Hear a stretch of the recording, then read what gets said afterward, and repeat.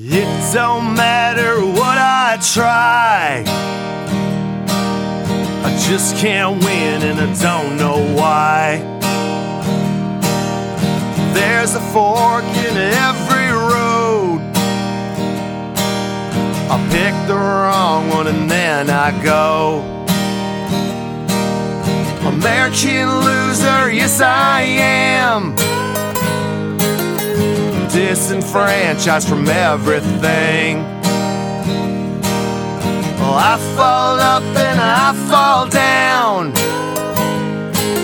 an American loser the day I was born. Hello, welcome back to another episode of American Loser. It is the podcast that puts the spotlight firmly on second place. We explore the biggest losers in American history. If you're a regular listener, you would already know that. If not, thanks for checking out the show, man. We are recording, as always, live in our time, not in your time if you're listening to this. Actually, if you are listening to this, open up a book and point to a sentence in the book, and I will read it out loud. That's how close we are. We are here at a shared universe studio. Mike and Ming taking great care of us, as always, here at Eatontown, New Jersey. Behind the ones and twos, the only man that can do it for us, the one and only Big Kahuna. How you feeling, bud? I'm good, man. I'm good.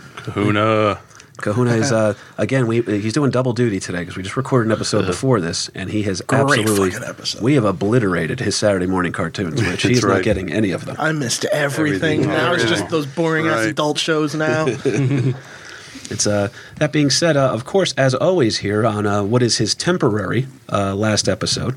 Temporary last episode. Sounds awkward. Yeah. Well, South Beach Larry has to... my father, Lawrence Patrick Burke, the Dilf of a dad that I record the show with every week, he's actually going on sabbatical. All right? He's taking a mid-season hitus. He's going to be heading down to Florida, but he's not one of those snowbirds. He's got work to do down there. The cold hurts my bones. That's it. Got to work on that Irish tan. I got to get a couple different shades of red here. My beautiful saint of a mother needs to get down there, man. She is not made for winter anymore. That being said, we are recording live in the great state of New Jersey. It is only apropos that we would have on as a guest one of my closest friends. I love him. He does not love me back. That's been made very clear. Oh, yeah, it's unrequited, as one would say, as Lord Byron would say. One-way street. The Lord Byron reference was made for our literary fans. But that being said, one of my closest buddies, a great comic and a great all-around guy, a potential former roommate of mine. Give it up for Big Rich from Jersey, guys. Rich McDonald's. Oh, thank you, KP. Thank you for having me on the show. The audience is great here. Wow. I actually came... The crowd goes I should have gotten that little sound effects box for you. I got one from the dollar store. Works great. And those who are listening at home, just to describe Big Rich from Jersey to you, he is a strong woman of color. So we have checked every box here for diversity. Sure. Strong, independent black woman who don't need no man. Mm-hmm. You know that's right.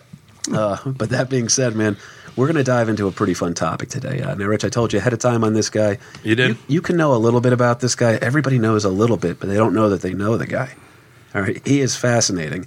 I would consider him to be the Buffalo Bills of running for president. Can't argue that. Yeah, gets into the final race and just never gets the job done. So, but he gets there. He does. That's half the battle. Consistently. He's in the house as far as the battle is concerned, but never comes home with all the marbles. Laces out, Dan. It's too soon. That being said, the guy we're going to talk about today has some pretty cool nicknames, all right? One nickname we heard for him, LP, was the Great Commoner. Okay, pretty good nickname.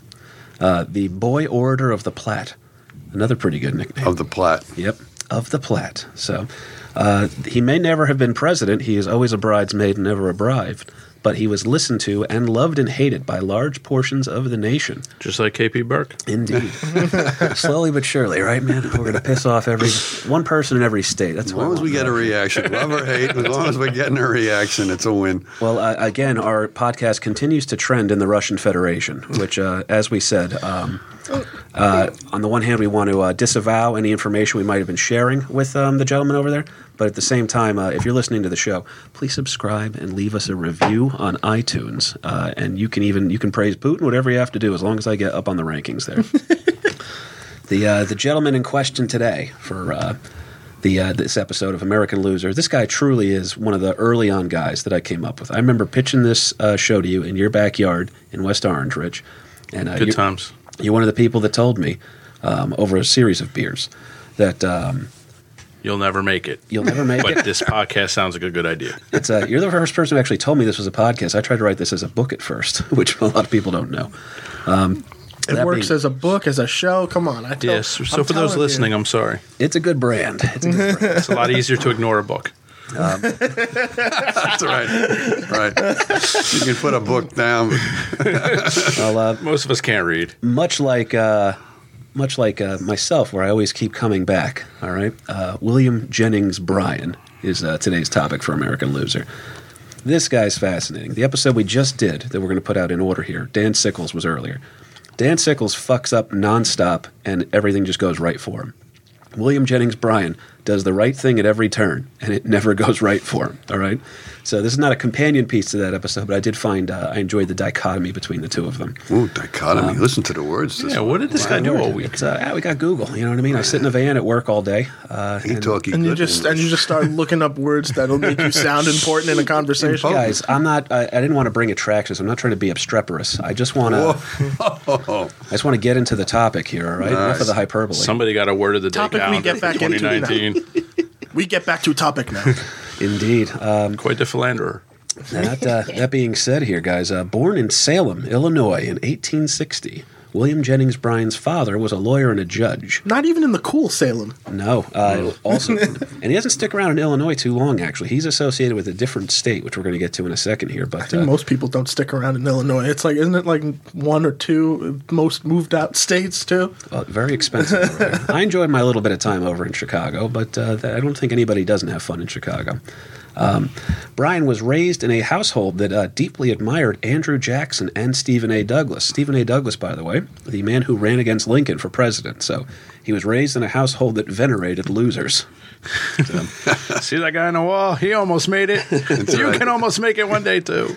But now here we are. They worshipped. His father was a huge fan of Andrew Jackson.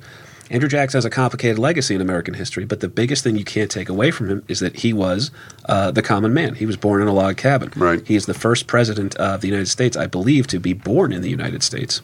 It's very interesting, too, here because he is the first guy that really put into effect the idea that the presidency is the office of the people. All right, so it was the common man president. This was the working class guy here, man. Andrew Jackson's good dude on that champ. stuff. Right. Yeah, the people's up champ. from no beginnings or hard scrabble beginnings and ends up being president of the United States. He proved that it doesn't matter what your background is. If you dig in deep, work hard, and believe in yourself, you can also have the Cherokee removed from their lands. Yeah. Well, there are downsides to Andy Jackson, but Plenty. But the man deserves to be on currency still. I will say that one. He's too interesting of a guy. All right. Now, that being said, the common man in his mind should be the equal of a rich man in politics. All right. He wanted a fair playing field. And like I said, the presidency is the office of the people. That is the doctrine, if you will, of the Jacksonian Democrats. So this is the household that William Jennings Bryan is brought up in. They venerate Andrew Jackson and Stephen A. Douglas. All right. Bryan moves from Illinois to, get this one, Kahuna, the fastest growing state in the Union at that time. All right. What do you think that would be? Just random guess. In the Union? Mm-hmm. The fastest growing state, where a boom's happening. Good things going on in this country. A place to be. Something exciting happening. place you want to move to Like the place better yourself. everyone's like, oh, we got to go. We got to be there. Yeah, if you're going to leave Illinois that has Chicago and a couple other things here, you're going to move on to somewhere new and exciting. Where are you going, Cones? Where do you think? London, England. Close. Nebraska. Even better. It's right. hip and happening. Right. Listen, you can hear the corn grow. I read a brochure. Things are happening down there. It's seriously, Springsteen's best album. But other than that, not much going on in Nebraska here, but a huge population boom at the time. And now William Jennings Bryan marries his wife, who is also an attorney, very rare for the time here, Mary Elizabeth Baird, who proves to be integral to Bryan's famous speeches. All right, so pretty smart lady here. And as Rich pointed out, not much of a looker. All right, She's a handsome woman. She's like the Seuss Waldman of the 1880s.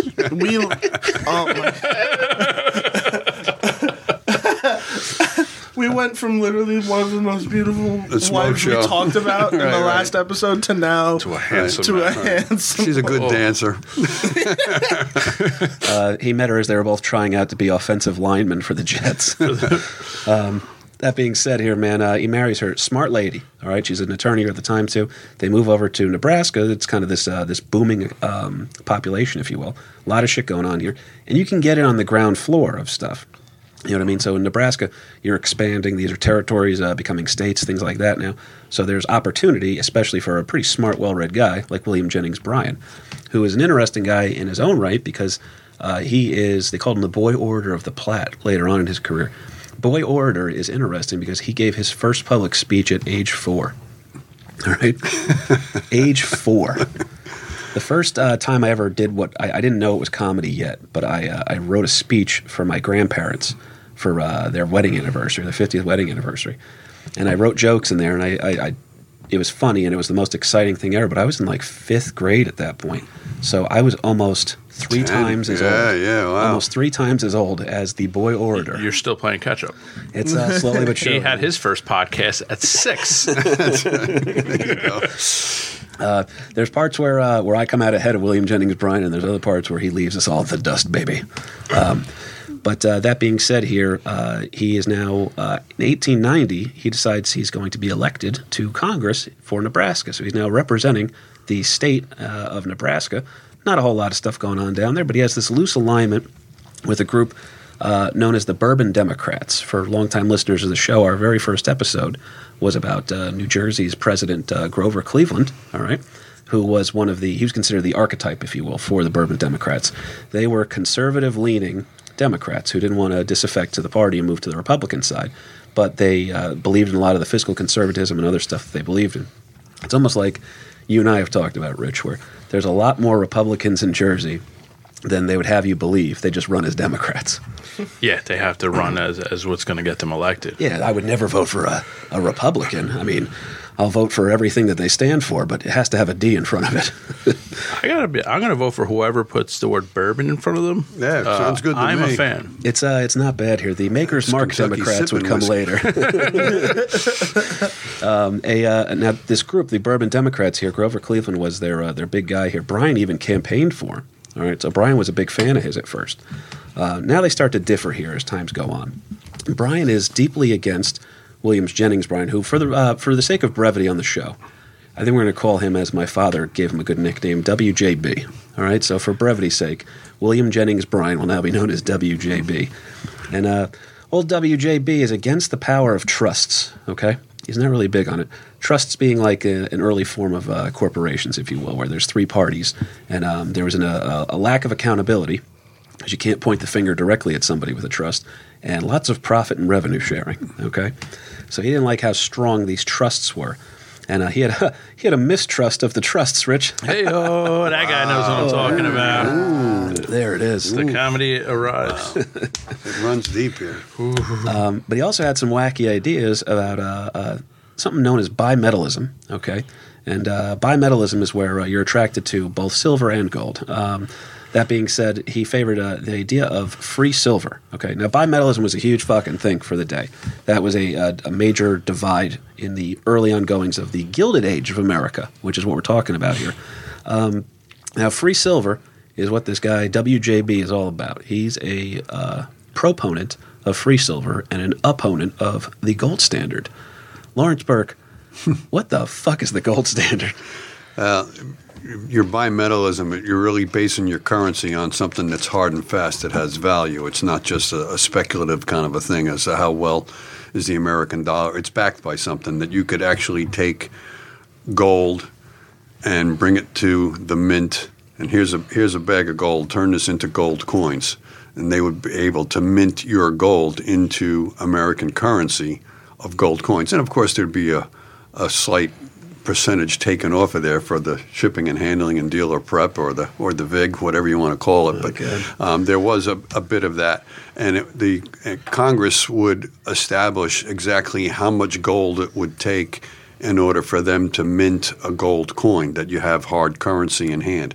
The same time with bimetallism, you could also do the same thing with silver, that it was already established as how much silver it's going to take in order to create a silver piece, a silver dollar or a $10 silver piece or whatever. It's like those home shopping network things, or on old people TV. They'll play the commercials for like a limited edition gold coin. Right. It's a $20 value that you're paying $34 for. From the whatever mint is putting the thing out. Well, this would be a government mint. But in the same token, you could have paper money. By the way, government mint, worst Girl Scout cookie flavor by far. God.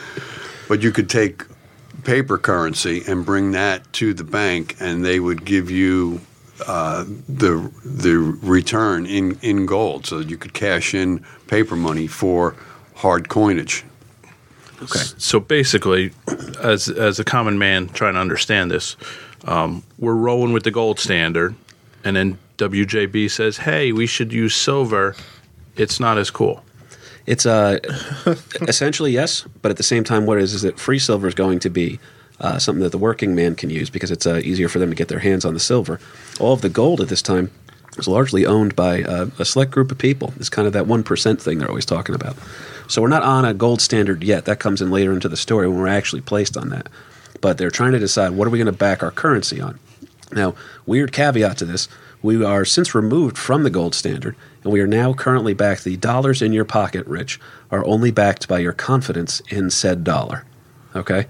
In my government. Yes. So if you lack faith in that dollar, the dollar disappears. It's just like Back to the Future. Okay? So if I didn't vote for my government, can I say that's not real money?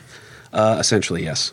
That's the crazy part, too, is that, and this was all done as a fuck you to France because France started backing their currency with precious metals deviating from the American standard of the gold standard. So they're the worst. The more you dig in on the gold standard, the more confusing it gets. Yeah, well, a lot of this has to do with international trade. That, you know, I want to buy something that's produced in England or Germany or Spain or France. That, what am I buying that with? Well, I'm buying it with American dollars. Well, what's the value of an American dollar if it's not backed by something that's hard currency kind of a thing? So there's a lot of speculation going on here. And then William Jennings Bryan, WJB, is at the time now there's huge silver deposits that are found. So the value of silver is going to become inflated. So in other words, now all of a sudden we got a whole lot more silver than what we had before. So is it still worth the money? It's supply and demand, basically. And then it goes back and forth throughout American history as to what's current. I mean, a lot of countries are going to recognize gold. That's valued around the world. Silver as well, but not to the same extent. You're not going to be able to purchase the same amount of stuff with an ounce of gold as you would with an ounce of silver. And it was Congress that would set up that it was a 15-to-1 or 16-to-1 that it would take 16 ounces of silver to equal 1 ounce of gold. And this all went, back and forth, at ebb and flow, supply and demand, as they find gold deposits in California, as they find silver deposits in Nevada, if they find gold deposits up in Alaska. All of this stuff goes back and forth. But Bryant really wanted to go with silver because that's going to help out the common guy, because now I can purchase more dollars in silver than I could with gold, type of a thing. It's an economic freaking nightmare. It's like when my buddy Tristan Madrera, who was the guest earlier, Rich, he will go down to Atlantic City and tell you about how much money he was up, and then tell you about how much money he lost, and then tell you again about how much money he's up. All right? So he's sitting there, he goes, yeah, but he lost $1,700. He goes, yeah, but that was house money. He doesn't quite understand it. By the way, Kahuna, I want to plug something in here for you. We have a crazy right-hand turn, as we almost always do on this show. I want you to remember ounces abbreviated is OZ. Okay? Okay. Ounces abbreviated as OZ. So that's the only thing here now. So we're moving on from this gold standard free silver thing. You don't have to truly understand the concept of it. You just have to know that William Jennings Bryan, WJB, all about free silver. And he's up now. He's pretty much getting into fights with people about the gold standard. So not a big fan of it here. It's a Yankees-Mets rivalry, Rich. That's what I'm going to call it. So the Mets are the silver, I'm assuming, by your disdain. Jerk. I don't want to say it never works out for you guys, but we won in '86. Can we make it Jets and Giants? Can that be more fair? That's it might be meaner. That being said, here the Democrats at this time, to try to give you the zeitgeist here, the Democrats at the time are appealing to the working class voters, like my dad was saying, as opposed to Tammany Hall, New York City. All right, where Tammany Hall was, as we've covered in our very ambitious three-part series. Three-part series. Oh, man. It was it's longer than The Godfather. Pretty much, man. Tammany Hall is... we went for a Lord of the Rings vibe on that. But what happened with Tammany Hall is that they were the friend of the immigrant and everything like that. William Jennings Bryan is the friend of the farmer. Okay, so the people out there on a big spread or something like that, he wants the dirt farmers, pretty much has their back. That's why he's known as the Great Commoner here. He was able to break down, very eloquent guy too, well-spoken, great speeches, everything like that. But the big thing with him was his appeal to the common man. For now. Yeah, people would sit there and be like, oh, he's not, this guy's just, he's almost one of us, all right? Yeah, whatever. Hey, he's a lawyer, a well-to-do lawyer, but he kind of gets it. You could have a beer with this guy. So Bryan appealed to the farmers, as I was saying. Now, the Republicans of the time are in a little bit of disarray here because they are following the one-term presidency of Benjamin Harrison, who literally plops in there. Grover Cleveland is elected. In the first episode, we covered this. Then, through shady tactics, Benjamin Harrison unseats him.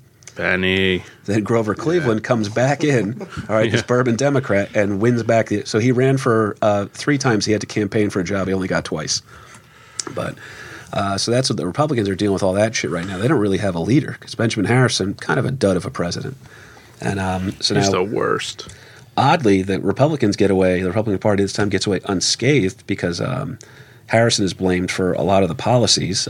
In truth, he should be blamed for a lot of the policies that lead to a thing known as the Panic of 1893. When was that? But you got to give more details. Pretty much, man. Grover Cleveland here is now blamed for this. So he's out of office for 4 years, wins his presidency back, and then gets blamed for the shit the other guy did. During his 4 years that he wasn't there. That's politics, though. Always blame your predecessor as to the evil that's going on presently. Wow, we never see that now. No. Never seen anything. No. We're still blaming the first Bush. That's it. Yeah, we'll ease up on him, though, because now that he's dead, we can say, well, he really wasn't that bad of a guy. Yeah, no, we liked him. That's how you have to cover it up. Don't say anything nice while I can hear you. Right. That's always how they operate. The Panic of 1893, I know you have a little bit of info on that here for you, SLP, but it did cause a major setback for the Democrats under Grover Cleveland and these bourbon Democrats. He had filled his entire cabinet with bourbon Democrats. A cabinet full of bourbon, Rich. I got a few of them in my house. There you go. But, Might be empty bottles, but the cabinet is there and the bottles are there. That is true. Well, now now I hide them in different spots of the house. You can surprise yourself. Yeah. Merry Christmas. It's like my cousin Greg. He has a case of beer hidden behind a milk crate full of Quaker State oil. So nobody will ever find it down there. The Panic of 1893, LP, they say it's bad. How bad was it? Oh, it was really bad. Really, it was a huge depression. A lot of people were thrown out of work. Again, now Grover Cleveland takes the blame for it, but the first clear signs of this panic taking place really started 12 days before Grover Cleveland ever took office. So again, is he truly the guy to take the blame on this? Timing is everything. But he's blamed for this depression, and he in turn blamed the Sherman Silver Purchase Act. The gold reserves stored in the Treasury fell to a dangerously low level, and then this forced President Cleveland to borrow $65 million in gold from Wall Street. A banker by the name, you might have heard this guy before, J.P. Morgan. He had a few dollars that J.P. Morgan is actually loaning the federal government $65 million just to tide them over, kind of a thing. But a lot of people are put out of work looking for jobs. It was a definite hurt to the American economy. This wasn't just a little ripple up and down. This was some serious stuff. Price stocks, the stock of price declined. Unemployment rate was at all-time levels. I think you said 25% in Pennsylvania. Yeah. So 1 in every 4 people is not... Right. Unemployment rate in Pennsylvania is at 25%, 35% in New York, 43% in Michigan. I mean, 43%, that's pretty much every other person is out of work. That's some pretty Big Rich's house, shit. it's a 75% unemployment rate. This is bullshit. Yeah. But that being said, man, people are hurting. All you have to do is get it. If you're the one holding, it's almost like a game of hot potato. You know what I mean? You're sitting there, you get called, the timer goes off, boom, you're done. All right. Grover Cleveland and the bourbon Democrats at large pretty much get decimated by this. They lose popularity immediately. Cleveland is fondly remembered later on in life. After you get that 20, 30 years of distance between them, you can realize, maybe we fucked this guy over. But they pretty much were singing a song and a dance when he got out of office. The Panic of 1893 pretty much was his undoing here. Now, he has to have a special session of Congress, okay, where he calls everybody in order to get those loans you were talking about from J.P. Morgan. And the big thing they wanted to do, they had to repeal a thing known as the Sherman Silver Purchase Act. Rich, you work in government. Sure. It's the most effective thing, right? Oh, everything always works smoothly. That's right. Very timely, too, typically. Yeah, all plans go through very swiftly, efficiently. There's never any kind of lost time or money. Never any shutdowns, nothing. No. And if those not listening to us because you're currently on a sabbatical from your government work, we apologize. That's Yeah, Timothy Matthew Rich, my buddy over in the U.S. Navy, he's floating out in a tin can somewhere in the ocean right now listening to us and not being paid for it. That being said, though, there's this thing known as the Sherman Silver Purchase Act, which requires a certain amount of silver be bought by the government every month. All right? So they go ahead, they're getting pissed off about all this thing. William Jennings Bryan, WJB, all about this, fights the repeal of it. Grover Cleveland is like, no, we got to get rid of this, and we have to, they're trying to balance the checkbook here, and they think that this free silver thing is a waste. Grover Cleveland was a gold standard guy through and through. Now, the Sherman Silver Purchase Act gets repealed. Bryan fights it tooth and nail. He's furious. But what do? Classic, freaking mafioso government type thing.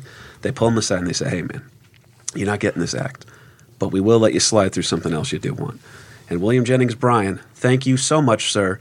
It is great. We are so proud of you and thankful and grateful for the first ever peacetime federal income tax. Thank you, William Jennings Bryan. Thank you.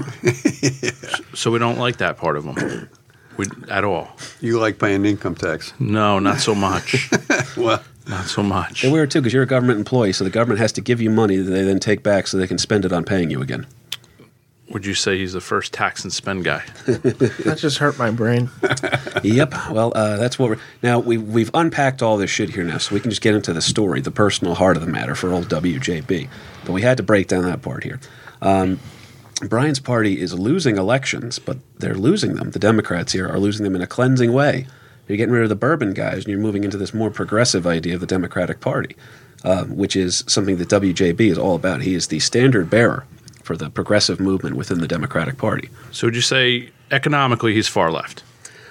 He is... as far left as you can go at that time, you think? He is labeled by the people that that hate him as a far-left socialist demagogue. I've called many people that. The guy I bought coffee from this morning, I called the same thing.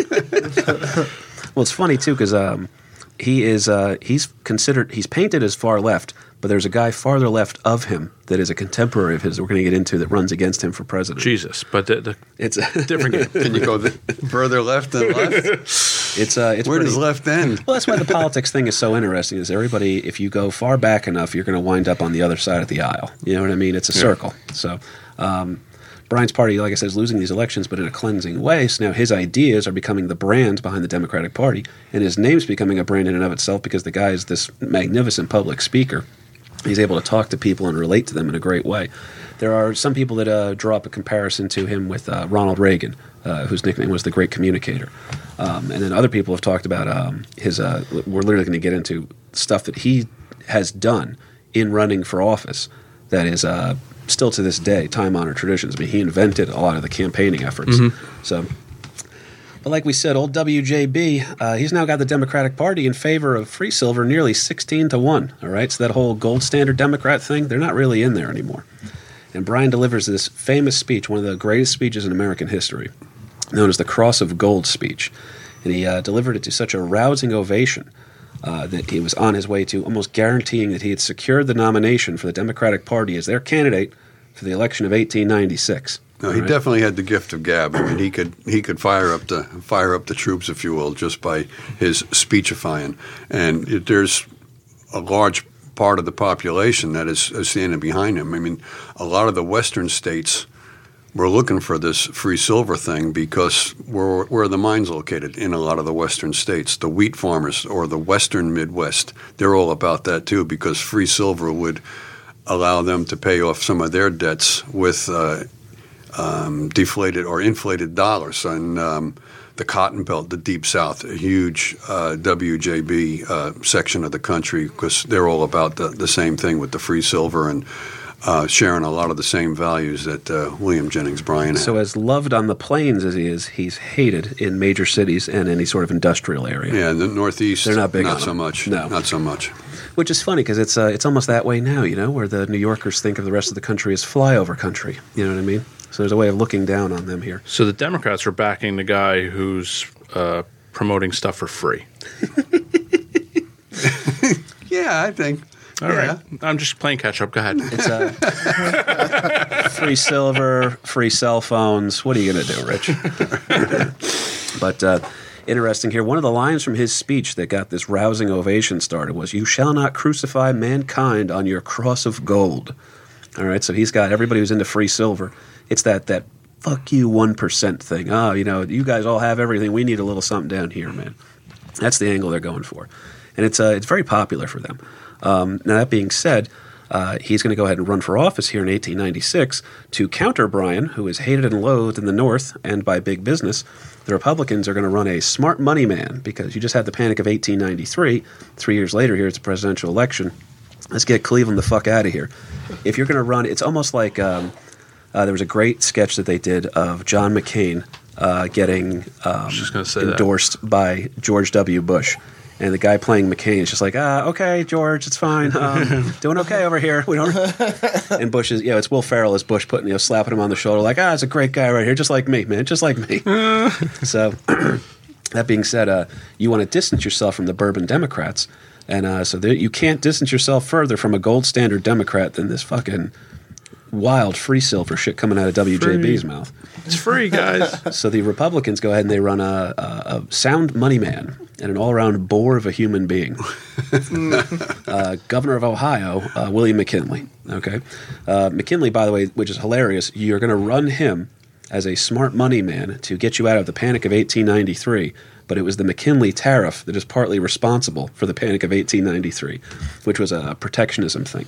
So McKinley passed this bill. You found this last night, Dad. Yeah, McKinley was certainly put into place by big business and all these tariffs and everything else that McKinley was responsible. Now, McKinley wasn't president at the time. He was Governor of Ohio. Governor of Ohio, but then he was also, I believe, a congressman, too, that promoted this McKinley tariff bill that he's one of the guys, one of the key players in making that come about.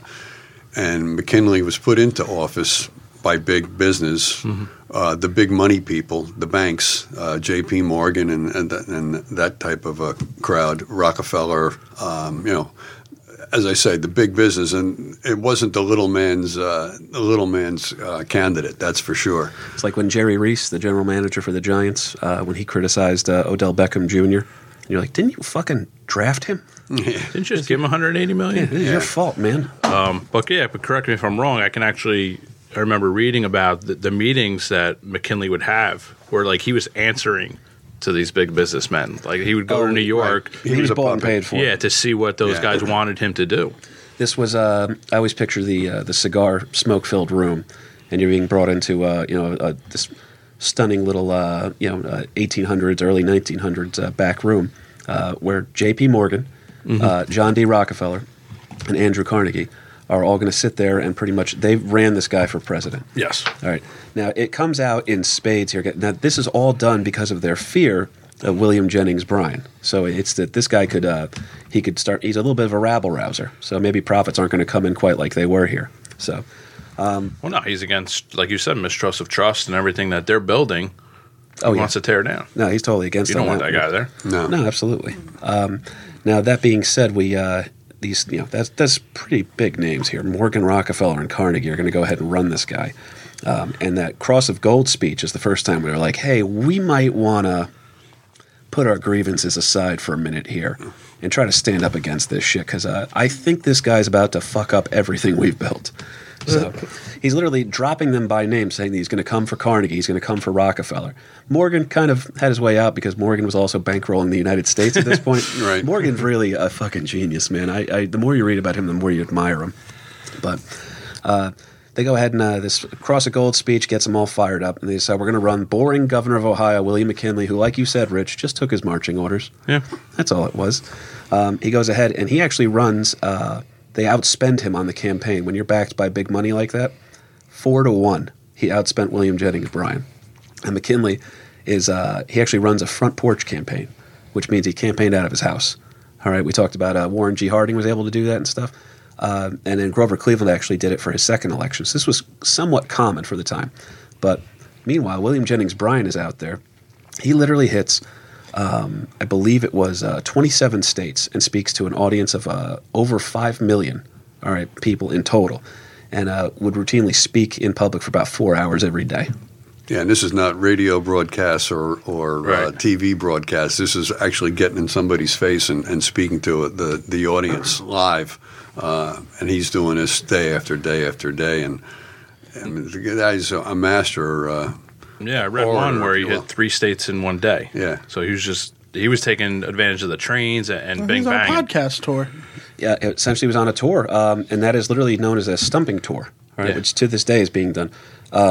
People who would point to, just because he's the most recent president here, Donald Trump, with the use of his plane. I mean, he would land, there'd be 3, sometimes 4 rallies a day that you would just sit there and you'd watch. The plane would land. This is how ridiculous it was. The plane would land in Wisconsin. He would get off the plane, walk up to the podium, speak for an hour, then just have some band come on and play like Freebird or something. Then he'd get back up in the plane and go to Pennsylvania. Yeah.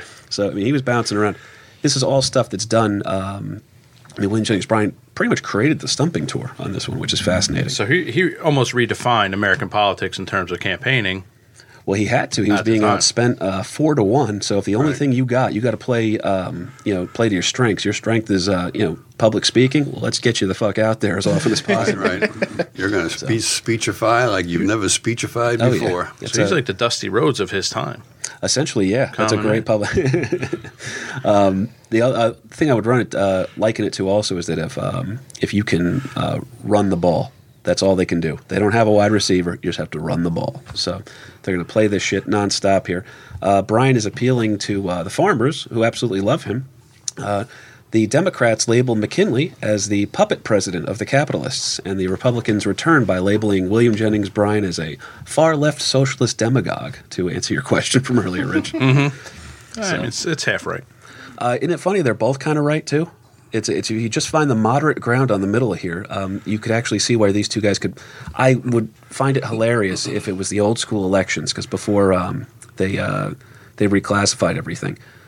It would be hilarious if the old school original Founding Fathers method of first place gets president, second place gets vice president, which was Washington versus John Adams, the two of them working together.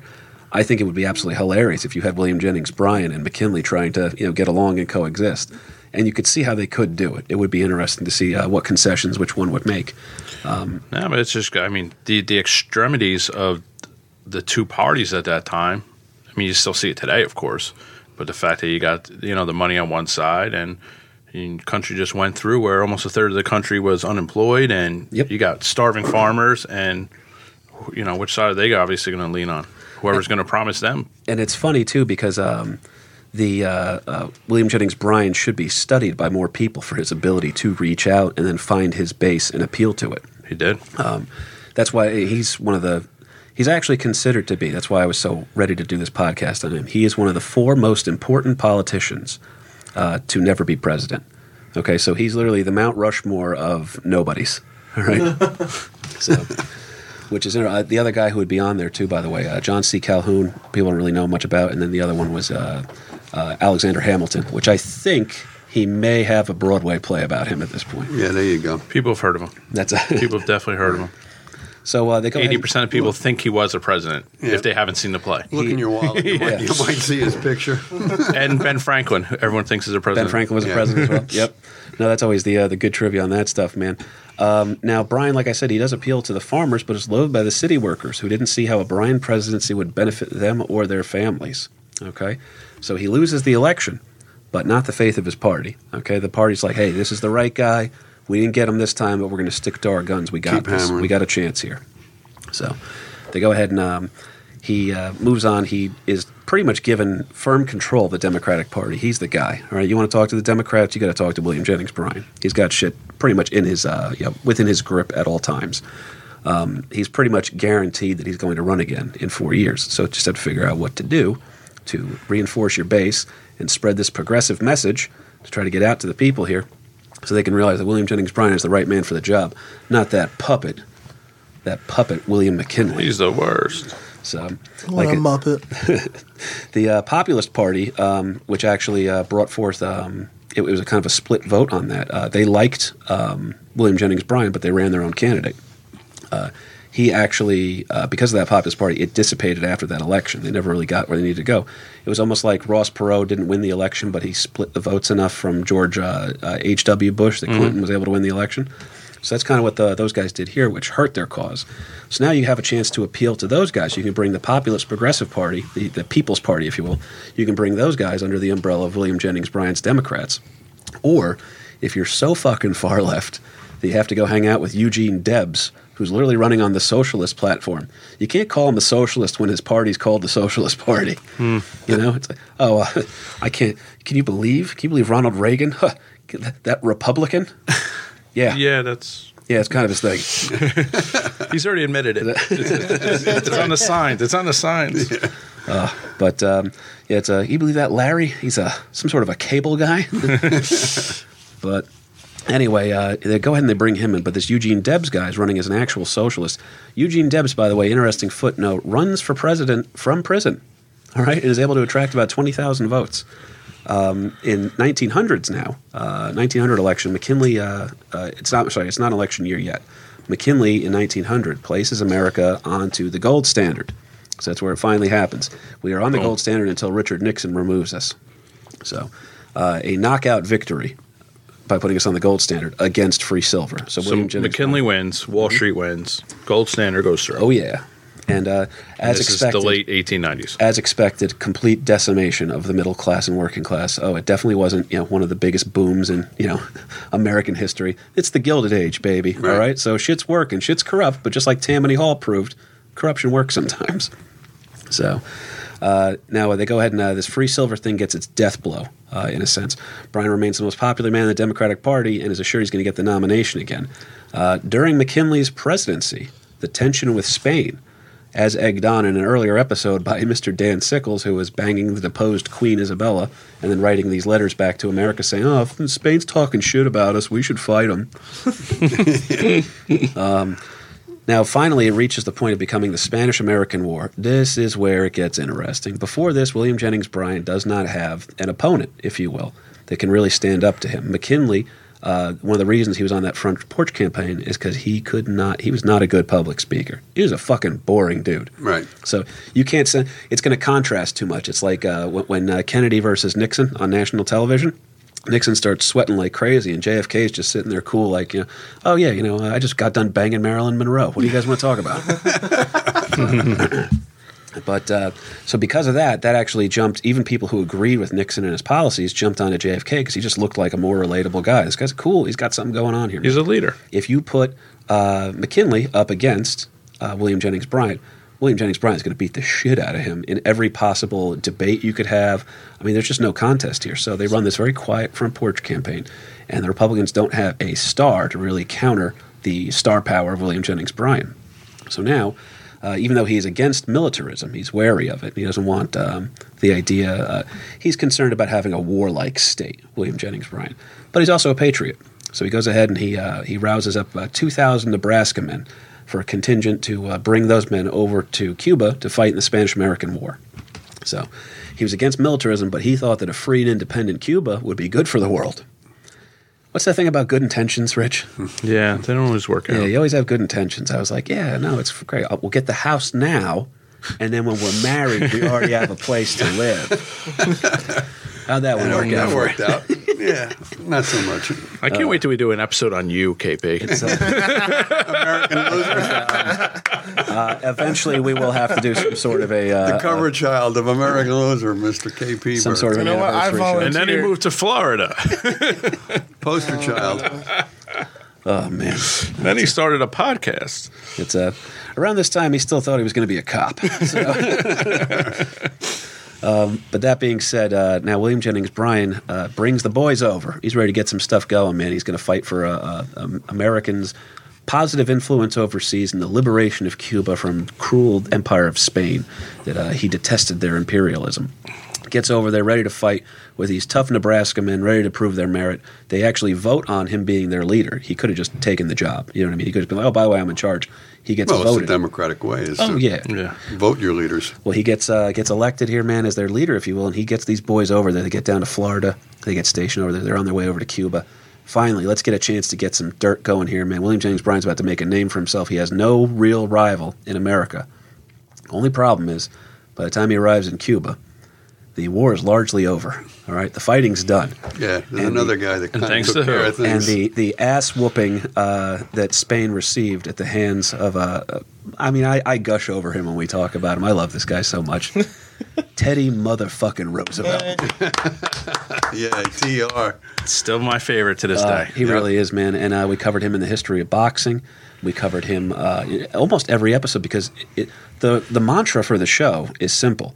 Don't fuck with TR. Yeah. Do not fuck with Teddy Roosevelt. It's like, oh, come on. I can't run against that guy. It is essentially, he's almost Hulkamania of America. You know what I mean? Yeah. He is the Hulk Hogan where you can sit there and just picture him just waving his finger in your face like, oh my God, Andre the Giant's about to go up in the air. This is bad. So you get over there. Teddy Roosevelt is already a well-known guy. All right. He was the Assistant Secretary of the Navy during his time.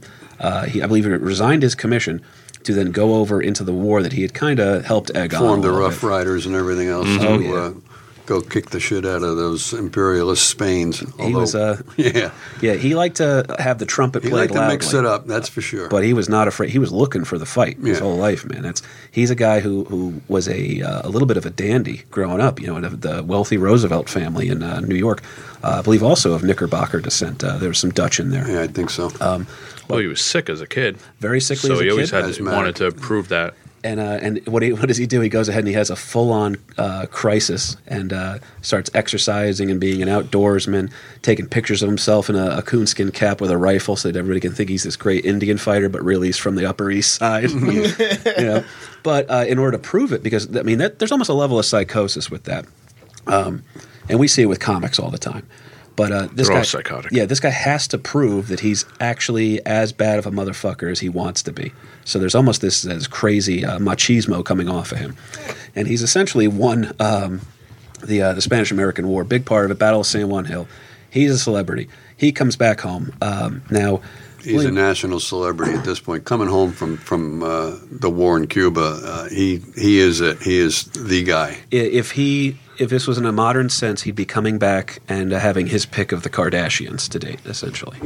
So he'd be like, I'll take all three. And now he's trying to get some shit going, stirring the pot in New York politics. Mm-hmm. And then, well, I don't know if you're going to. No, he's gaining talk about it. No, I was just going to say that he's stirring the pot. He's stirring up some shit and making stuff happen. And then big money decides that, hey, this guy is a pain in the ass. We got to calm him down a little bit. So they still want McKinley because, the puppeteer. Yeah, easy. He's still the puppet. We can pull the strings on McKinley.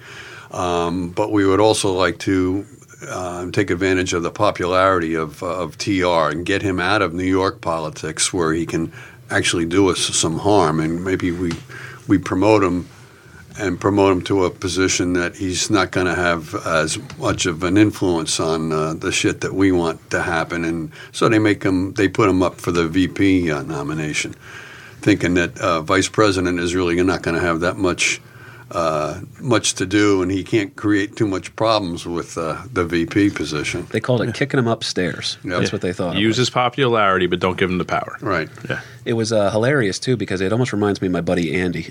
Andy and his wife adopted a dog named Harley, right?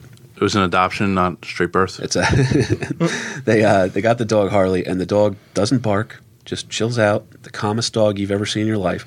And you're like, oh, my God, having a dog is easy. Let's get another one. So they get Cruz, their second dog. Now, if Harley is the quiet dog that never raises, any issues, anything like that, you almost forget you have a dog. That's how easy this dog is to get along with. It's a good girl. You know what I mean? She listens good. Cruz answers the question, how much drywall can a dog eat before he vomits? So the polar opposite. That's what essentially what you're getting with TR now, who they go ahead and they kick upstairs here. But this is important, by the way. The Spanish-American War ends with the Treaty of Paris. Okay, and William Jennings Bryan is like, guys, we got to ratify this shit. We're going to free Cuba. If Cuba's going to be free, this is good for the world. People should be in control of themselves. You know what I mean? He is staunch anti-imperialism. And there's a little tiny caveat in the treaty that says, Cuba's free. Spain's going to relinquish control. You beat the shit out of us. Good for America. Great, great, great. Also, America's in charge of the Philippines. And William Jennings Bryan hears that and goes, what the fuck did I just ratify? Yeah. All right, he's furious, man. He is completely against this idea of imperialism. He points to every other empire where it failed in the past. He thinks it's a huge, tragic mistake. And to this day, we're not really sure he was wrong. It's hard to argue it, when you look back and be like, well, maybe we shouldn't try to take over the world. Well, there was the idea was that the Filipinos were such savages that America was going to civilize them and bring them into the fold. Yeah, how'd that work out? It was an idea of benevolence. And as every man in the Navy knows, Filipinos love America. Sorry, had to make that point. Yeah, but that being said, man, They just went your Filipino audience. Yeah. You want to attract a Filipino fan base, but then it rains and you lose them all. Wow. Sorry, jeez, guys. This is wow. Can we rewind? So you're getting muted. You're out. You're fired. I've dated Filipino women, right? It's I'm Rich. I didn't know. I just assumed. But so he goes ahead and he slides that thing in there. Him and Roosevelt cannot agree at all. WJB versus TR. That's the feud right now. That's the Democrats versus the Republicans here. And hardcore. Embarrassing defeat for William Jennings Bryan, who delivers 600 speeches in 24 states, but cannot counter the war celebrity popularity of the new vice president, Teddy motherfucking Roosevelt. So McKinley defeats him again in a rematch. Okay. Now, what's pretty fascinating here, here, it's like Gore versus Bush. Essentially, yes. Yeah. Now, the reason why the vice presidency position opened up was because Vice President Hobart had died in office. By the way, Vice President Hobart from New Jersey. There's your tie-in, baby. There you go. All right? Wow, all right. Well, we got more coming. Jersey owned. There's a couple, yeah, you're right. He died, but... Moving forward. You want to talk about an embarrassing defeat. McKinley even wins WJB's home state in Nebraska. So not going good for him here. But William Jennings Bryan is now a member in the 1900s of a pretty interesting group known as the American Anti-Imperial League. Okay, so this idea of America as an empire, not popular. Okay, popular enough that it happens and profitable enough that we force it to happen, but also not a big idea here. Was it a precursor to the Justice League? Essentially, yes, but with better quality directing. I think that's a comic book joke. I don't know shit about this. True. That being said, the American Anti-Imperialist League includes a couple of pretty big names here. Andrew Carnegie is now a member of this group. That's right. A man who helped fund McKinley is now a member of the Anti-Imperialist League who does not believe in what, moving overseas and taking over people here. Another interesting guy. You want to talk about having a good celebrity on your cause. Mark Twain. Mark Twain is a member of the Anti-Imperialist League. By the way, Mark Twain is a mugwump, okay, which are Democrats that enjoy Republican politics, okay? Yeah, but he was always a lib. Mark Twain? Samuel Clemens. Yeah, he was out there, but like Carnegie, brother, you saw a shift in him towards the end where he wanted to give his money back to the world. Right. Oh, he lost the will to fight. He made more money than Rockefeller, and then he just gave it all away. He gave it all away. Now we have one library, and that's it. This guy brought steel to the entire world. We got a music hall in New York, too. Carnegie Hall. It is funny, though, that was the feud between Rockefeller and Carnegie. Eventually, in the end, is who can make the most money and then who can give the most of it away. So, interesting deal on that one. Now, that being said here, that Anti-Imperialist League, it's pretty popular, but on September 6th, 1901, President McKinley is shot and killed, assassinated by an anarchist. I am not giving his name because he will be an episode of this show down the road. If his intention, the assassin's intention, was to disrupt America and bring about anarchy and chaos in hopes that we wouldn't continue to grow and prosper, he, like many others, has underestimated Teddy motherfucking Roosevelt. All right? Don't fuck with TR. The man who got kicked upstairs so that he couldn't cause any problems for the trusts is now the president of the United States. Who thinks I'll get rid of McKinley and things will get better? Yeah. Teddy Roosevelt. Oh, man. You got to count him. TR immediately begins to attack the trusts. He's known as the Trust Buster. That literally is one of his nicknames. I like to picture him with a proton pack on and hanging out with Venkman. But TR begins to attack the that trusts. one in for me. I saw that. Always, brother. He was Venkman. He was Venkman.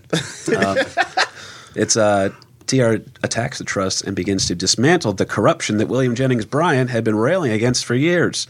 TR even borrowed ideas from William Jennings Bryan, which agitated the ever-loving shit out of him. Right. William Jennings Bryan had to distance himself by saying, well, I mean, sure, he's doing my ideas, but he's not like fully embracing my ideas. Yeah.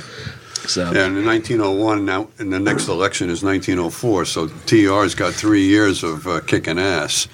So who are the Democrats going to run against this really now the guy that was fulfilling the needs and wants of the common man kind of a thing with going against these various trusts? Now, the structure changes after FDR, but I believe Teddy was well within his legal rights to be the president for those 3 years, then run again if he so chose. He did not choose to go for re-election the second time up, thinking that he kind of served his time, thought he had stuff in place here. It's very interesting, too, because TR is now using a lot of these progressive ideas. So the Republicans are like, TR is a little too far left right now for us. What's going on over here? And the progressives are saying, well, he's not far left enough.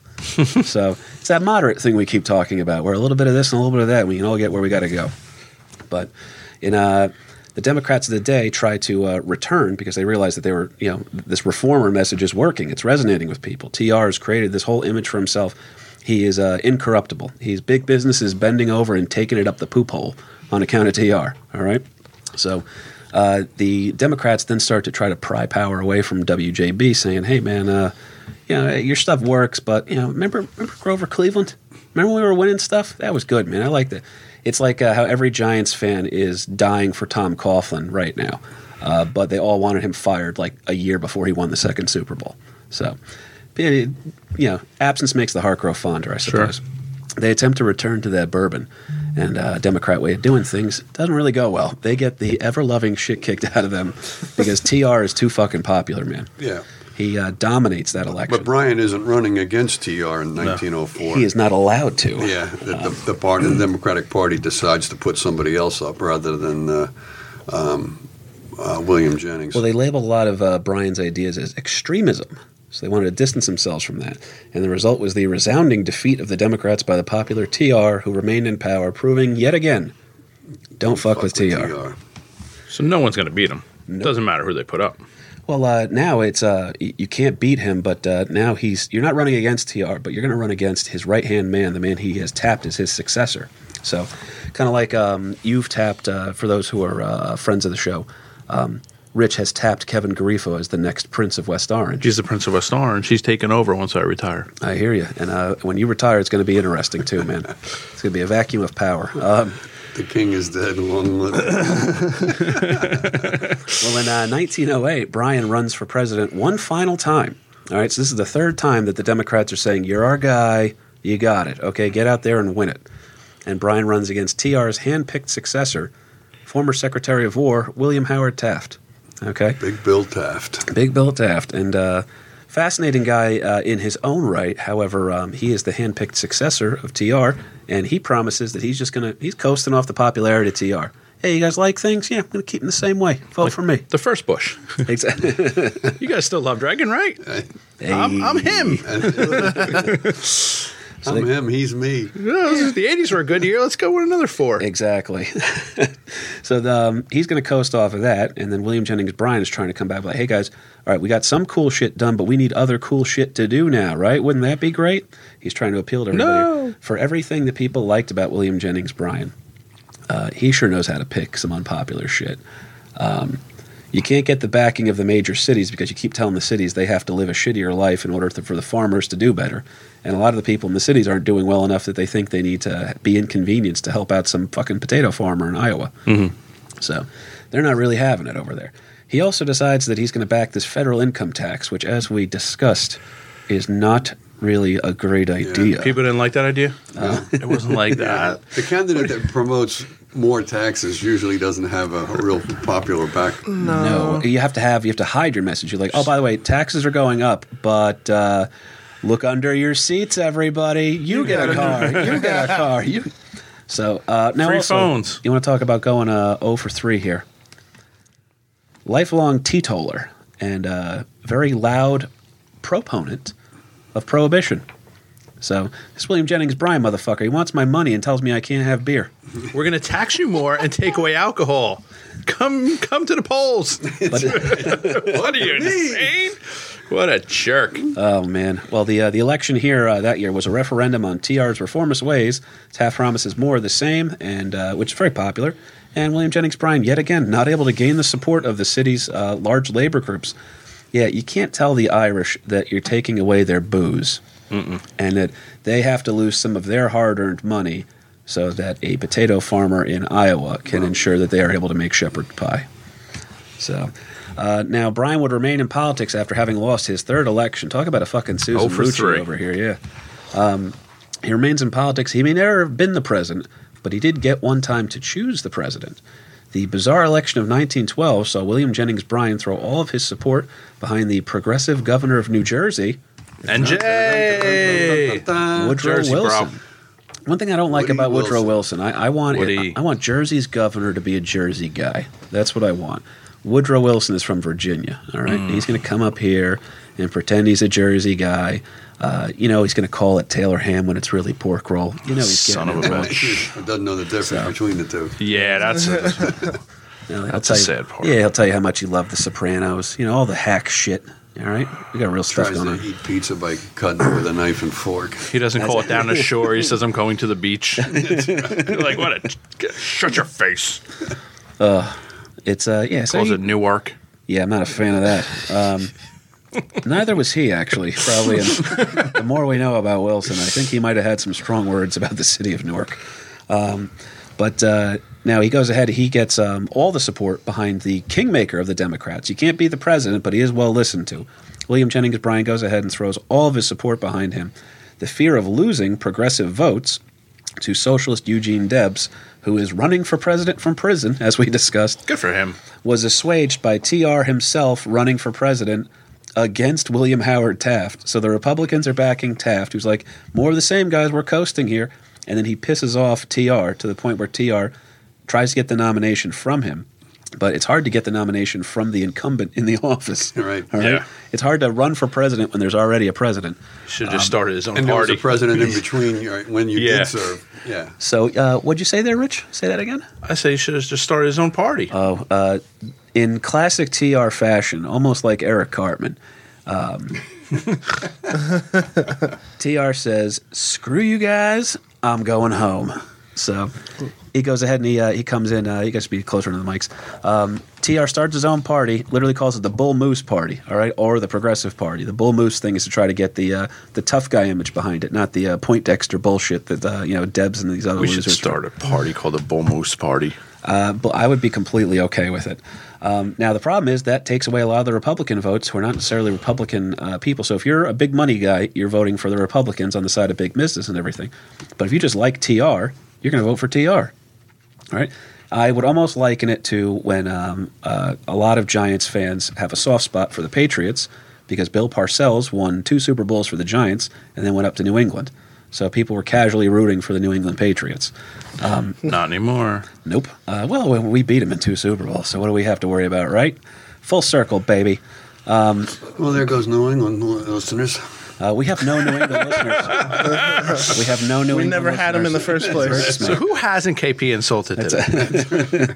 Mets Me, fans, actually. Philippines, the Patriots. Guys, I know you think that I'm just playing to my strengths here and playing to our base, but I just want to say that Russia is one of the most naturally beautiful countries I have ever seen. Okay.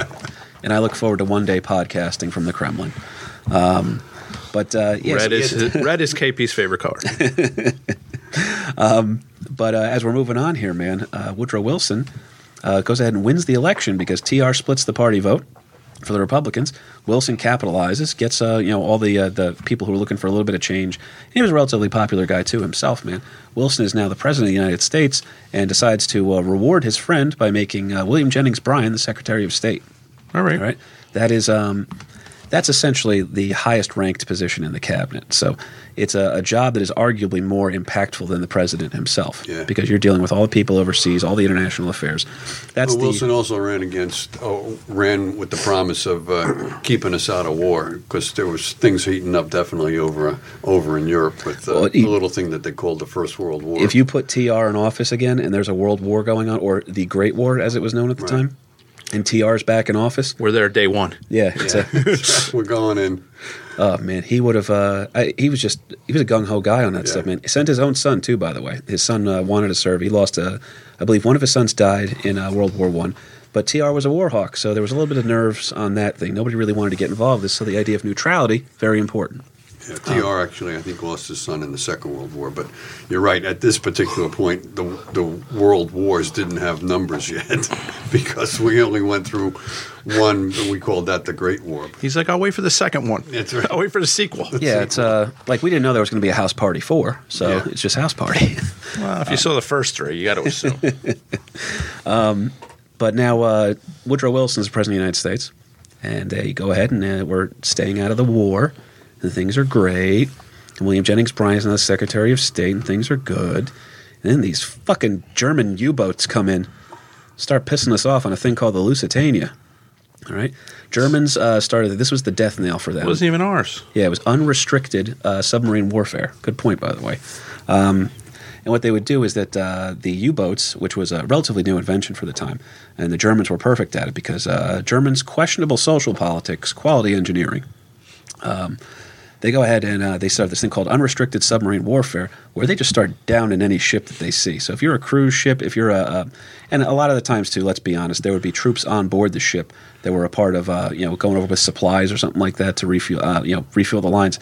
And America's prospering like crazy off the war effort. We're not sending our boys over, but we're making a lot of money doing it. We're sending our steel. Right. Oh yeah, steel. Everything's going over there. Weapons are being made in the United States. This that idea of the military-industrial complex, we're profiting handsomely off of that.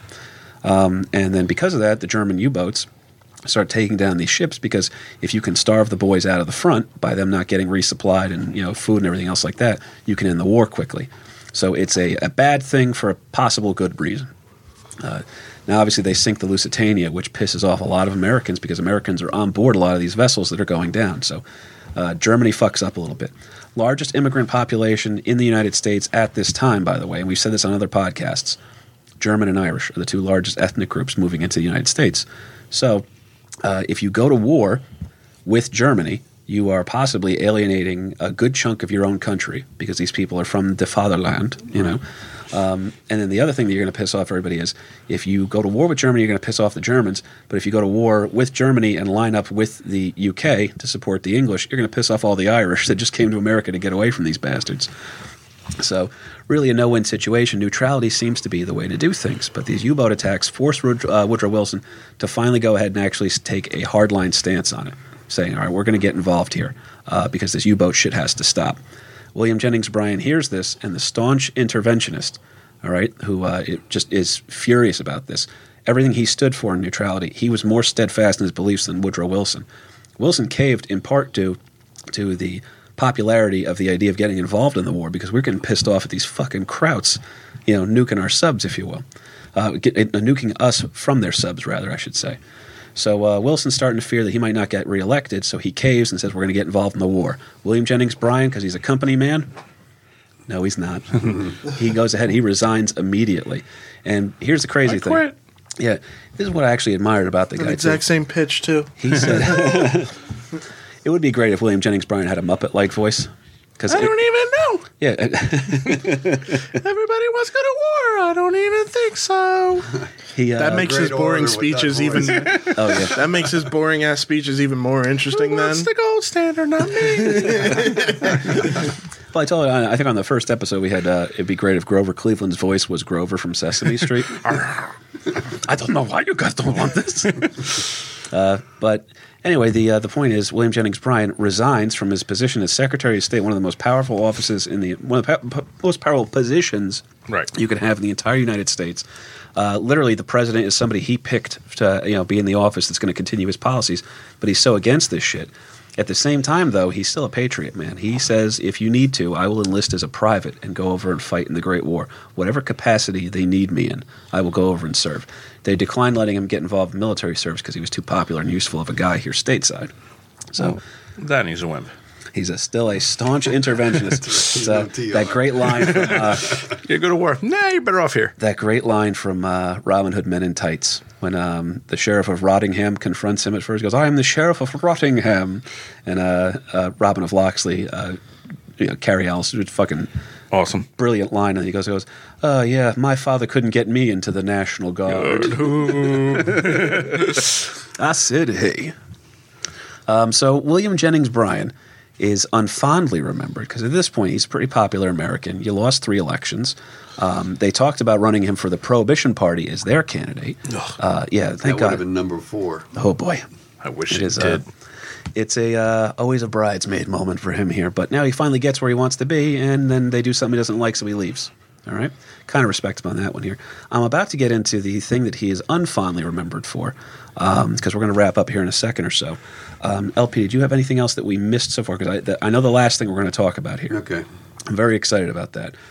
Rich, was there anything else that you knew about the guy that we haven't hit yet? Are you going to talk about how he supported Prohibition, or we're just going to pretend that he's not the worst human being? Definitely. Let's just keep putting it out there. This guy was started as a bourbon Democrat. Yeah, it's literally going to come from the bourbon Democrats. You're like, let's get rid of the bourbon, and then let's get rid of the actual bourbon. So he must have been doing some sort of business dealings on the sides to support that. That's probably one of the... Well, he's an interesting guy with all that stuff. He actually removes himself from politics, and then he's real big on religion and has like a Bible study. And he actually is a Florida real estate mogul for a little bit, moving things down in South Beach, where old Larry's going to be heading here in a couple of days. Nice. I feel like him and Al Capone would have gotten along swimmingly. There you go. It's an interesting thing because he actually looks a little bit like him. But William Jennings Bryan so does his wife. Yeah. I did look up a picture of the business earlier. Oh, and look at his daughter. His daughter, like if you take the hair away, is him. By the way, my dad was William Jennings Bryan. Anyway, that... Sorry. No, I think it would be tough to have a Bible study in South Beach, especially today.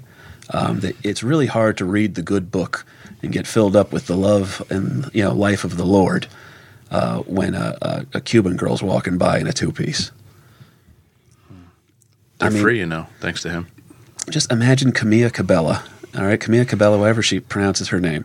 Just imagine her walking by in a 2-piece while you're trying to study Proverbs. And, I can't focus on the end of this podcast right now. That's how attractive that woman is. But that being said, man, we go ahead and we move on down to he's in Florida, gets real big on religion. He's getting big on the good book. He's always been involved in religion and thinks that religion is good for teaching morality. Okay? Not that he's saying that this is exactly how it happened and there was a flood and all that other stuff. But he does believe in the morals of that, and that's another appeal for him as the great commoner because he always had this faith in the common man. Now, he is very unfondly remembered, and it really tainted his legacy, too, for being anti-Darwin. Mm-hmm. That he was against the teaching of Darwinism in schools, but it was because he thought that parents would have the right and ought to have the right to control what's being taught in the schools. So if you had a religious background and you didn't want that violated in a classroom, you did have a right to be heard on that one. So now he gets involved with something known as the Scope Trials, okay? William Jennings Bryan is clearly a brilliant man, all right, but he is portrayed as an absolute buffoon in his defense or his prosecution, I will say, during the Scope Trials. William Jennings Bryan believed that the theory of Darwin could lead to social Darwinism, which he had labeled as a cause for almost all the ethnic cleansing in history. So you have the theory of evolution with Darwin. It's only the strong survive. Well, okay, if the strong right now let's say, let's put this over into a context I can try to break it down. It'll be less offensive to people. Is this going to be another Tom Coughlin reference? No. I'm out of Coughlin references. I'm out of them. As he's wearing his Giants hat. I'm out of them. It's kind of like Pat Shermer would say. No, the context I'm going to use for this is that, so my mother's Armenian. I'm adopted, so I don't have any of that awesome Armenian DNA or Mediterranean nonsense to me. That's why I, much like my father, burn in Vermont in a summer day. But the Armenians got ethnic cleansing around this time frame, the 1900s, in the Armenian genocide, okay? And they were genocided by the Turks, if you will. I don't know if genocided is a word, but the genocide was carried out by the Ottoman Turks. It is in the KP Burke Dictionary. Yeah, the Seljuk Turks, too, by the way. So the group was known as the Young Turks. They carried out this mass extermination of the Armenian people in a belief that the Armenians were subhuman and below them, right? That they were so it was the social Darwinism was the catalyst for this. So it was the idea that, well, they're not Turks, so what use do we have for them? They're Armenians, let's get rid of them. And that's used throughout. I mean, every civilization has that. They all have this idea of what's the apex society to be a part of, and that other societies should be eradicated in order to strengthen the society that's at the top. Like a higher race. Pretty much. Okay. Now, what's fucked up is that he thought, and WJB thought that this was a bad move for the Darwinism because it was going to – the people were like, oh, yeah, and the theory of evolution, right? That was going to be used as an excuse – for the United States to start doing some fucked up shit. Okay, you've already freed the slaves here. There's a lot of agitation, everything going on between. I mean, still to this day, there's some agitation between the African American communities not feeling like they're a part of, the true America, if you will, and vice versa. So he was against this idea because he thought that it could lead to some really bad shit and provide a solid ground for some horrible, heinous things to go on down the road here. A little bit ahead of his time, wasn't he? Now. He goes against the teaching of Darwinism and actually tries to have it blocked in a lot of schools. Now, the Scopes trial is interesting because John T. Scopes is a substitute biology teacher in Tennessee. Okay? Fucking substitutes. Put on Shrek on VHS. And shut up. And go read your phone. You know what I mean? It's that easy. Yeah, you see a substitute in there, you go get a bagel. You don't want to get taught the theory of evolution on a day off. So... You know what's, now that I actually think about it, I don't think I actually had one substitute that actually taught a lesson plan. Like, it's always been pop a movie and you're done. Yeah. Or write out a paragraph or something. You see when they try? And they would just... Yeah. I don't think I've ever seen one try. When they try to teach, it's like, God, we're not here for you, all right? This is not your moment in time. This is like, oh, finally, I'm going to get a chance to reach these kids. Use it as a study hall. Don't get too loud. Yeah, pretty much. Right. Just, hey, guys, relax. All right, we're having a good day here. All right. Key, though, don't be disrespectful. Yeah, after Shrek. My balls, I won't Don't break yours. anything. After Shrek, we'll put on Shrek 2. You guys get the drift? All right? Everybody's cool? So, but the substitute teacher, Scopes, goes in and tries to teach the theory of evolution in this classroom in Tennessee, and that goes against something that was known as the Butler Law, which it did not allow for the teaching of Darwinism in public schools.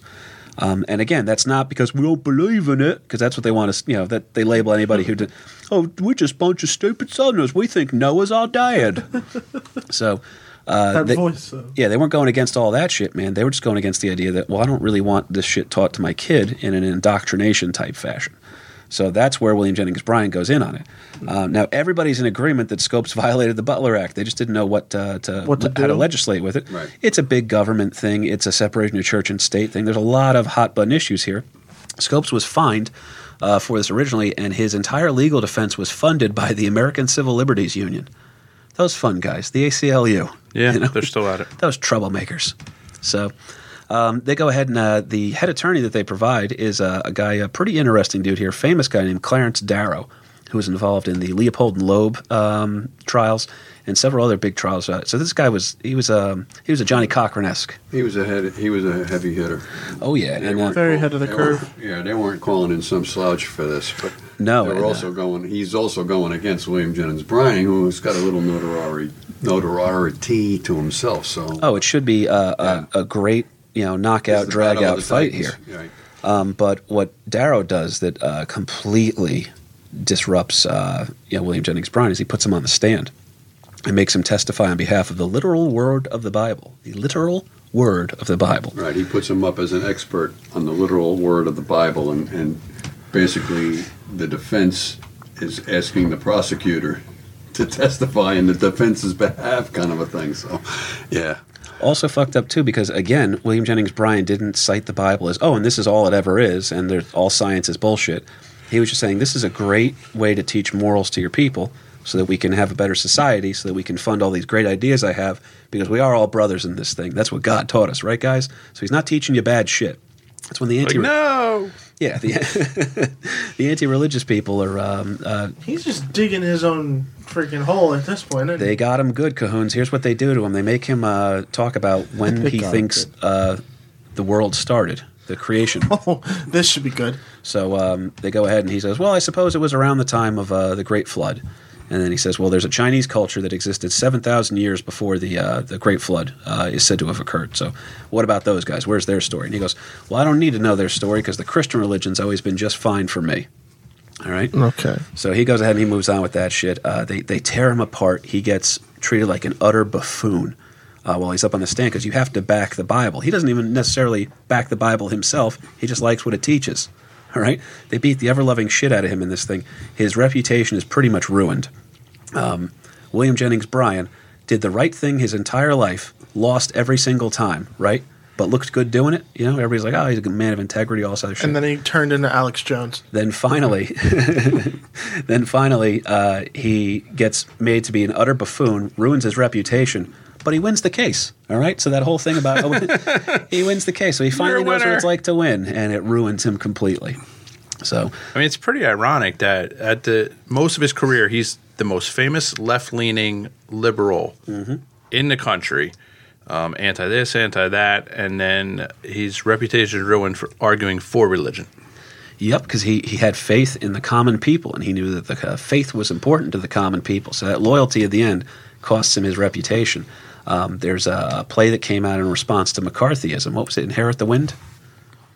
Oh, the movie was Inherit the Wind, and that was the Scopes trial with Spencer Tracy playing the part of Darrow, and I forget who played the part of William Jennings. Well, he was portrayed as a bumbling idiot. Yeah, so it's now right. one of the greatest orators of all time. The guy who is essentially the epicenter of all progressive thought in America is portrayed as a bumbling, clip-on tie, bumbling through his papers. Right. And I'm not interested in the ages of rocks. Right. It's like Rick Moranis in Ghostbusters too. And he goes,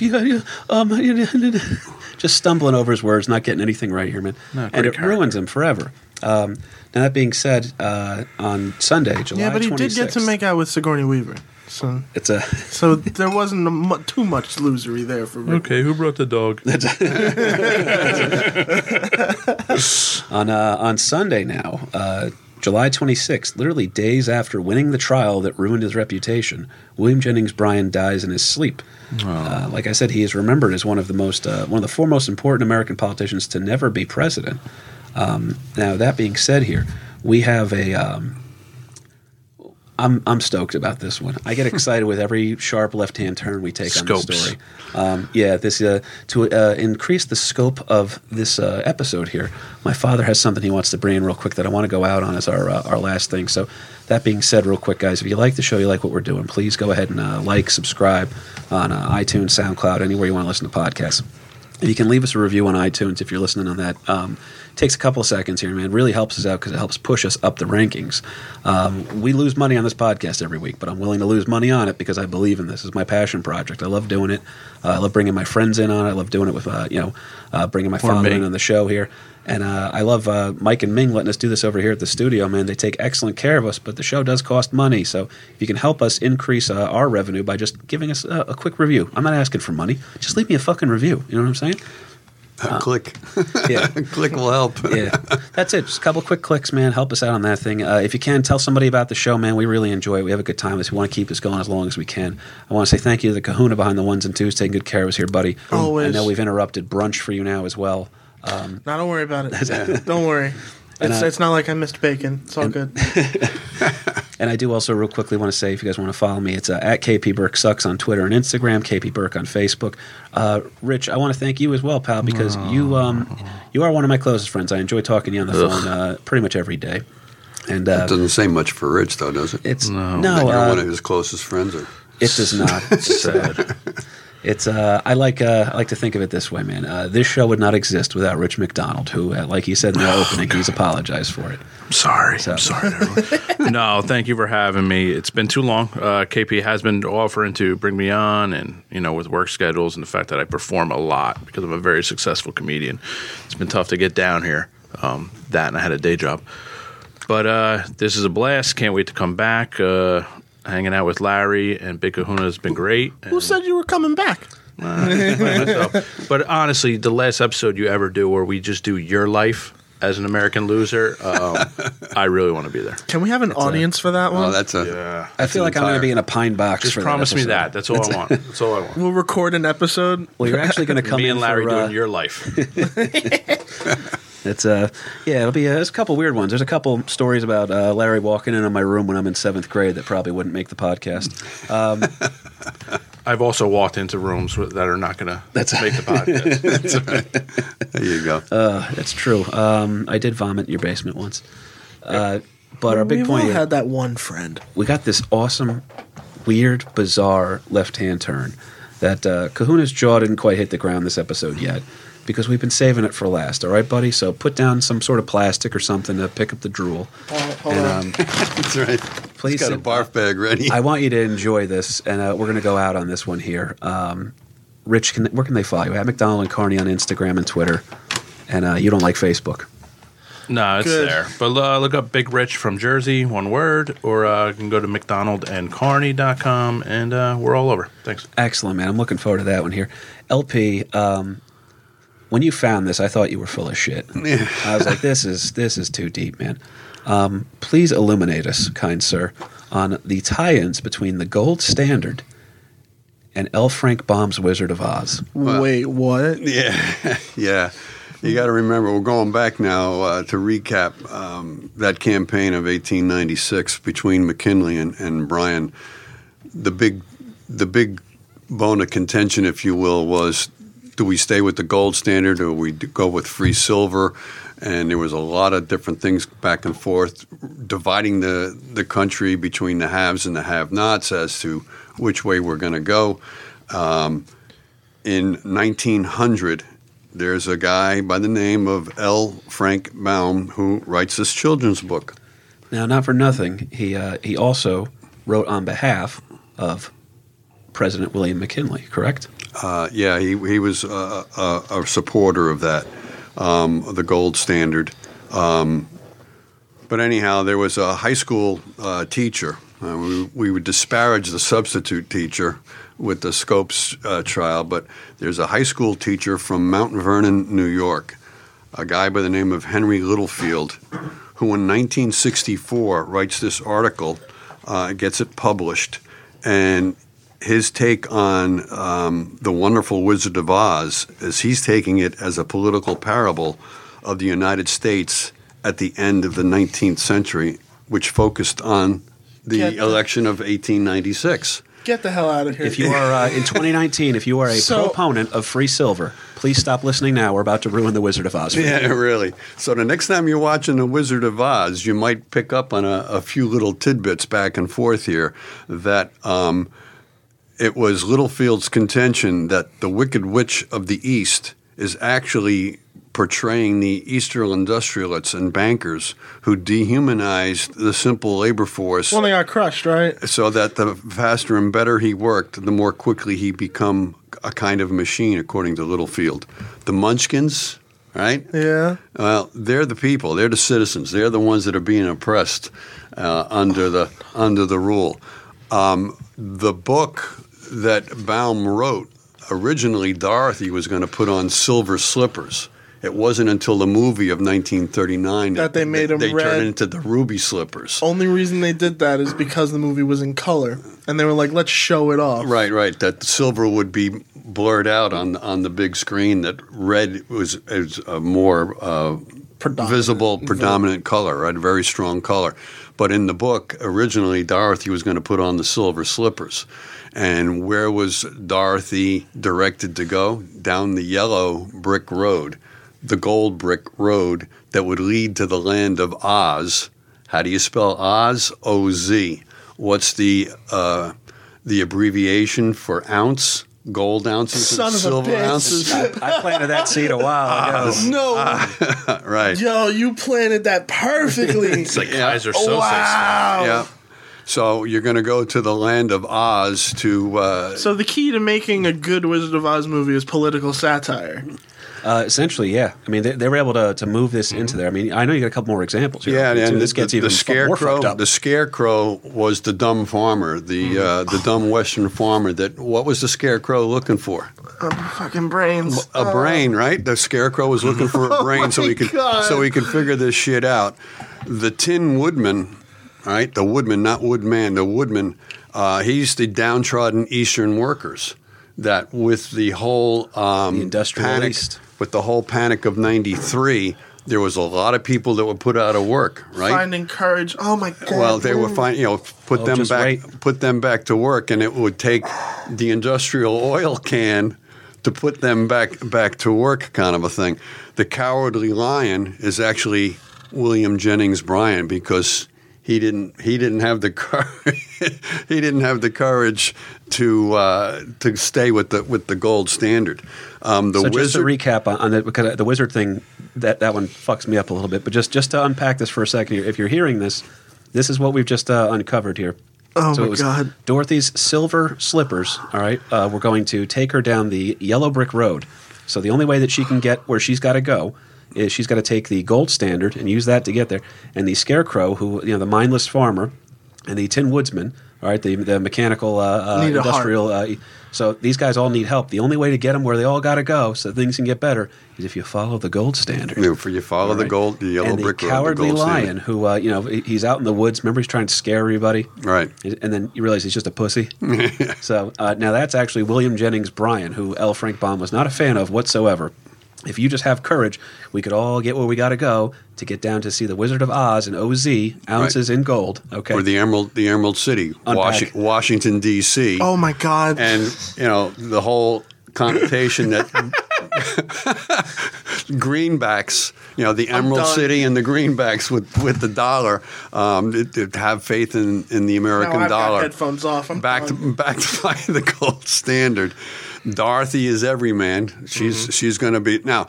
This was Littlefield's interpretation of that movie. There was a lot of people that made similar parables to the whole thing, to the Wizard of Oz, but this was probably one of the most predominant ones. This is the second weirdest thing I've discovered about the Wizard of Oz recently. Also, that if you watch it with Pink Dark Floyd, Side of the Moon. yeah, it syncs up perfectly. if you're just finding that out now, you need more friends that smoke pot, bud. No, I found it out last year, not just now. But fucking, that's wild. awesome. And Yeah, and it was Larry. there was a lot of other stuff That's too that bizarre. it was whole the good versus evil with the wicked witches. That I gotta tell you now the bar to make my jaw drop has been significantly raised. Come on. Yeah, I was like, "What? Are you kidding me?" Imagine if you liked sports, Kahuna. Yeah, I do like sports, I just don't follow it. Oh my So god. now the Wizard of Oz thing, was there anything else with the M City on that one? Because I know that we're ruining some lives here. That every time you enjoy the Wizard of Oz, you're taking part in right-wing propaganda. No, I think if you wanted to do your own research, there are other interpretations of the Wizard of Oz, but this clearly has to me personally, has the strongest direct connotations with the yellow brick and it makes road and sense. emerald and everything else. And I love it because you can't watch it the same way now. So Yeah. next time I watch Wizard of Oz, I'm We gonna can have- watch it high. even the wizard, even the wizard. You gonna listen to it with Dark Side of the Moon underneath it? The wizard was any president from Grant to McKinley that symbolizes the American leadership, that he was able to be everything to everybody. And, he was really not the driver. He was just the man behind the curtain that was pretending to make shit happen when it really wasn't. which Wow. is just a great... It just gets better and better. Yeah, there's nothing else we can top on that one here to go out on. So if anybody else had anything, man, I just want to say thank you again for listening to the show. We're having an absolute blast with this. Go check out McDonald and Carney, super funny improv group. Rich is one half of it, the better half, if you ask me. And That being said, guys, Unbiased testimony there. LP's going off to Florida for a couple of weeks, so we're going to have some guests in to fill in for him. But he will be back, I promise you. I know a lot of the fans really like the I miss feedback you and we your always get. rustling papers. He'll be breathing into a mic in South Beach sometime There you next go. week. That being Mike said, who? guys, It's awkward. that being said, guys, I want to say thank you again. And my name was KP Burke. This was American Loser, William Jennings Bryan. Thank you. An American loser the day I was born. An American loser the day I was born. An American loser the day I was born.